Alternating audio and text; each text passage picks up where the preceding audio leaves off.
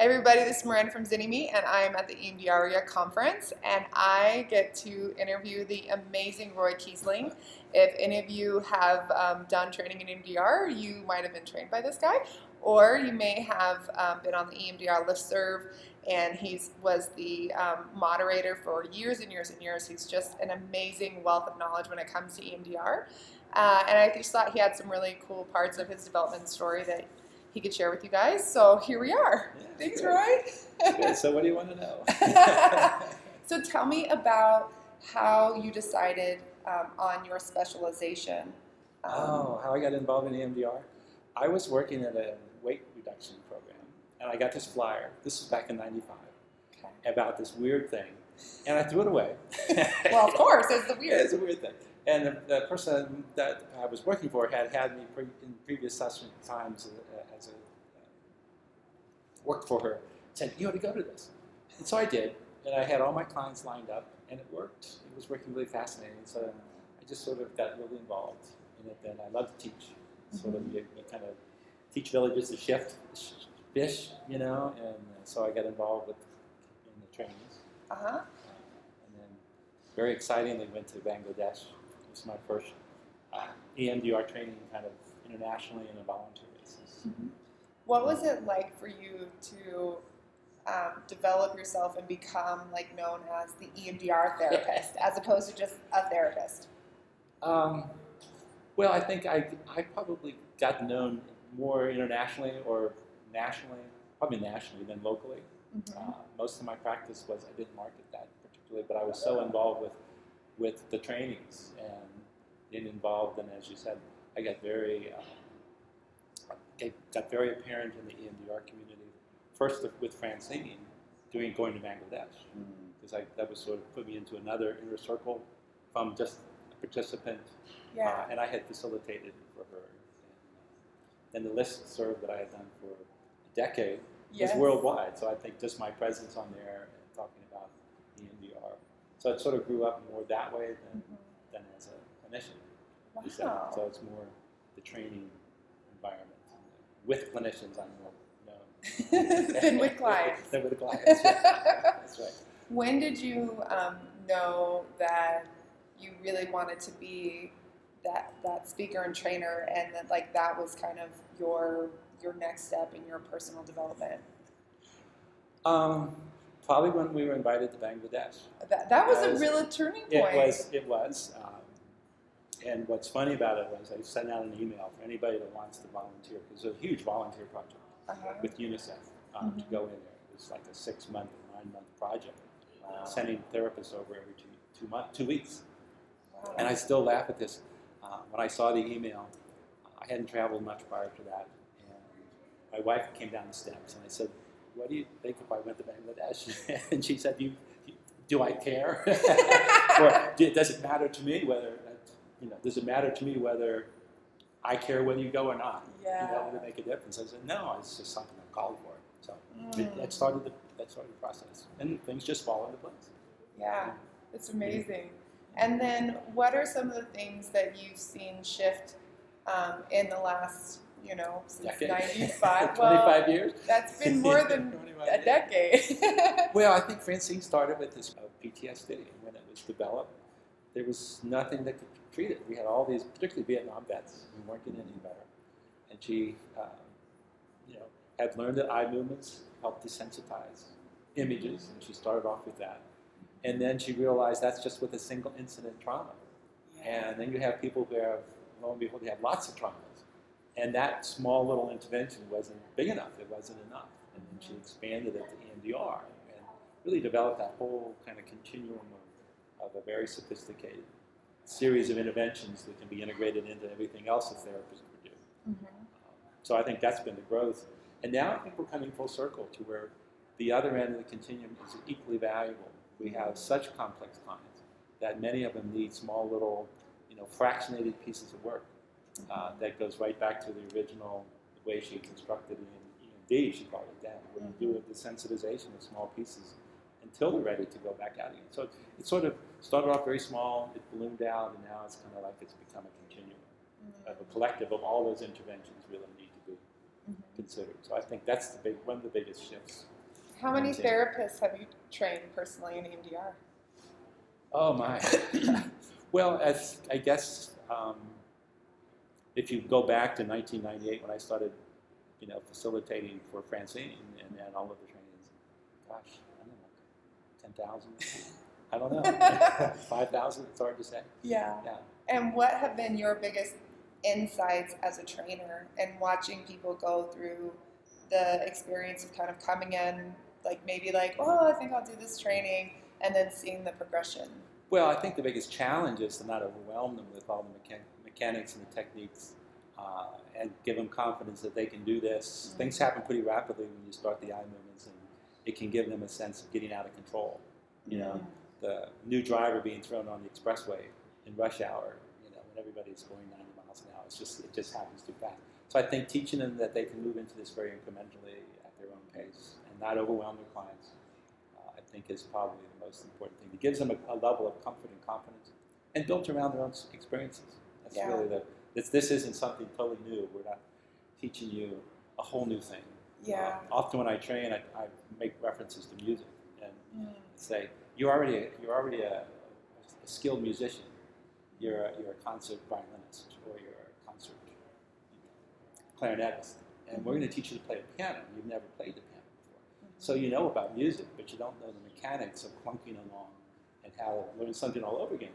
And you sort of have this disconnect of, well, I know I want to do, and I know all the pitfalls and the capabilities, but I have this structure of I don't know how to read both clefs, and I don't know how to finger the piano. So I think helping to make that transition and allowing them to see that that's where they are. Yeah.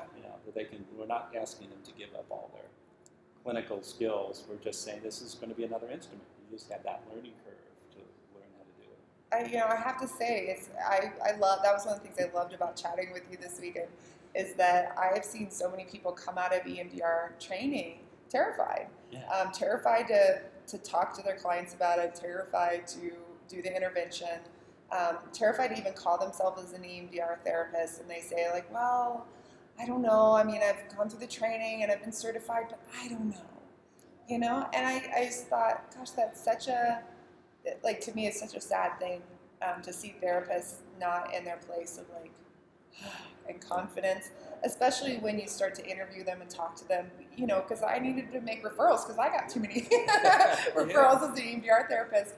And I'm talking with other therapists, and they're like, oh no, it's amazing, I love what it looks like.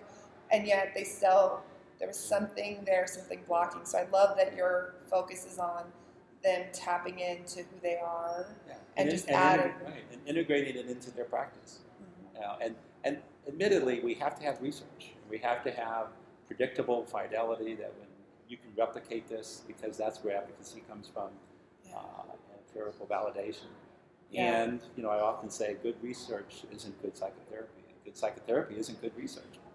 And sort of to make that bridge, that transition from it's not either or, it has to be both. I mean, the whole continuum of making sure it's done well and getting research done on it opens up that end, but also not to have it just be a research model where everything has to be said exactly right, and you're going to have a fidelity check. Yes. You have this because clients don't follow the rules. No. They don't follow scripts. Where are you? We were talking about that I had a client that made a very specific request in the terms of our EMDR psychotherapy, and I didn't feel like it was appropriate for me to say no.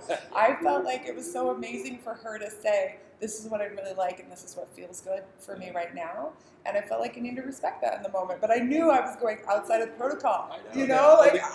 And the EMDR police are going to knock on the door and come in and touch babies. So it's all right. I got the time. And it's really exciting at this time of our growth. It's our 25th year, and so we've kind of come out of infancy, and we're going through adolescence, where we're kind of pruning away all those things that are, no longer necessary to be carried. Like Siegel's book on the pruning of the adolescent. What is it? Chaotic mind? I don't recall the title of it. But he really talks about neurologically what the teenager has to do. They've got all this data, and you got to clean off your hard drives and get down to what you really like to do. And so I think we are in our community. We're in that wonderful transitional phase where we've had 25 years of really solid, information, and now it's like let's continue to build. exciting time for people to be joining us for that matter. It really is. I think they're this piece. Well, actually, sorry. I almost forgot my question I was going to ask you, and now it came back to me. So we're going to go back to that. What are your feelings about integrating like the outcome rating scales or the session rating scales into EMDR, into the one-on-one psychotherapy as kind of a way to still keep track of what's happening with our outcomes, but not feel like we have to be in this like tiny little box? Yeah. Well, I think any measurement that lets the client know they're getting better. Yeah. I mean, it's not about our validating what we're doing. It's like, look what you've changed, you know. Yeah. And for some, filling out and having, gosh, look at these. And if it's, I can see it on paper and I respond differently by looking at the score. It's valuable. The flip side is, though, with really complex clients, we also know that they get better, and then they hit a roadblock and they get a little worse. And now you have to consider: do I want you to see that these scores change because we pulled up another piece of harder work? It's going to kind of change your presence. So I think it's all within the context of how are we going to do what's best for the client. Yeah. You know, and the nice outcome measurements are good. Yeah. And as I said, I don't think it should be for us validating who we are. We are who we are. We don't need to prove anything anymore. Oh, can you say that? Say that to the camera. We are who we are. We don't have to prove anything. We do not have to prove anything anymore. It is here to stay. Yeah. Yeah, we're past the 100th monkey. Yeah. You know, we're past the 100th monkey. And it's I think that's more than, and I want to say even beyond being an EMDR therapist, you are who you are, and you are here to stay, and you have to validate yourself, not be validated by external place, you know? Yeah. Get good training, but... Well, and you take what you like and use and fit you, and you use aspects of it. That's why, you know, I think part of the disconnect can be, if you're EMDR, you're this, and you may not be able to be this, but I think you can be aspects of whatever. You just sort of integrate it. Just like a musician plays how he thinks Mozart wanted the music to be played. Yeah. The techniques are there, but the interpretations and the attunement are flexible. That's fantastic. And then you're kind of, in a cool way, because you've been doing... I guess that's a good thing. You've been doing EMDR training for the Institute for a long time, and then you've now developed your own curriculum and your own kind of process based on, 20 years of training. Tell me why that came to be and how you see that transforming the process for people. Well, I think we all learn, and then we build from what we learn onto what we know. And then we want to continue to grow, and sometimes we have to kind of move that way. As I'm saying this, I remember, this probably outdates most of your audience, but in my time there was a great basketball player, Oscar Robertson. It turned out to be one of the best ever. When he was in college, he had to have some tutoring, as most athletes would have to have. And he outscored his tutor. And they asked him, because he was a very public figure, they asked him in an interview, well, how come you outscored the interviewer? And he said, well, my coach or my tutor told me everything he knew. I didn't tell him anything I knew. So I think we all grow, and I think it's sort of like I gained so much experience from not only with Francine and all the training staff and the facilitators, but probably, you mentioned the list that I've been on, and I probably kind of formulated a lot of my theories because of hearing problems that came up from all over the world that were very similar. You start to say, these are areas that need to be expanded upon, these are areas that need to be outside the box a little bit. And I think here again, Francine is in this dilemma of I want to continue to expand, and I have to validate this. I'm the front runner to make sure this stays and has the validity with research. And so it's sort of like you learn this, just it's time to move on, move out of the house. And I think those who have done that in the past, you have to credit Francine for parenting me. What's our goal as a parent? To get you out of our house. We start that the minute our kids are born. We teach them, we model and we structure, but then we let them grow. And I think it's a natural progression. And she's been supportive of me. And, recognizing that, I have to grow, and it's growing, just growing the community. Yeah. So I think that's where we are. So awesome. That's giving yourself permission to do that and having permission to do that. Yeah. That's fantastic. All right, guys, so this is Roy Kiessling. I'm going to share his information below this video so you can hook up with him. He has amazing free lectures that he gives away if you get a chance to see him in person. I'm trying to convince him to put some of those up on his website so that you can easily, like, you watch this, you It's can go done. and do If that. she tells me to do it, it's done. So go and check him out if you want to learn more about working with clients from a trauma perspective, if you want to find out about EMDR training, or if you've been through EMDR training and you felt kind of lost and not sure how to integrate to the practice. He's really good. Our tables have been next to each other, so I've watched person after person after person come up and say, "Oh my gosh, Roy, you changed my practice and you changed my life, and the way that you teach really, really inspired me." He didn't know that I was listening to all of that, so he's a little embarrassed right now, but it's really an amazing thing. So go and check him out. And, you know, this is not a plug for EMDR training. This is a plug for connect in, find your passion, get involved in something that really speaks to you, and continue to grow and develop. You know, don't get stuck in little boxes. You know, find what really works and put your clients' needs first, always, always. Yeah, before she hangs up on you. She's going to also put down there that you need to go, if you're interested in any type of training in EMDR, go to emdria.org. They're our governing body that guarantees you'll get the best training as you can based upon Francine's materials. Rather than following around with some of the fly-by-night shortcuts to do eye movements and different things, if you really want to feel professional and real. I'm going to encourage you to put that on there. I will happily put that on there. And I will tell you guys that the training that I went through, the part 1, part 2, 6-day workshop, I learned more about trauma in those 6 days than I learned in graduate school, that I learned in 70-hour training, then I learned 70-hour training just about trauma, that I had learned in all my supervision, even though I had great supervisors. There is so much amazing information that's integrated in with that. So even if you went in and your focus, you decided you just hated EMDR and you thought it sucked, you will not be unchanged by this experience, and you will bring back tools that will transform your clients' lives. Great.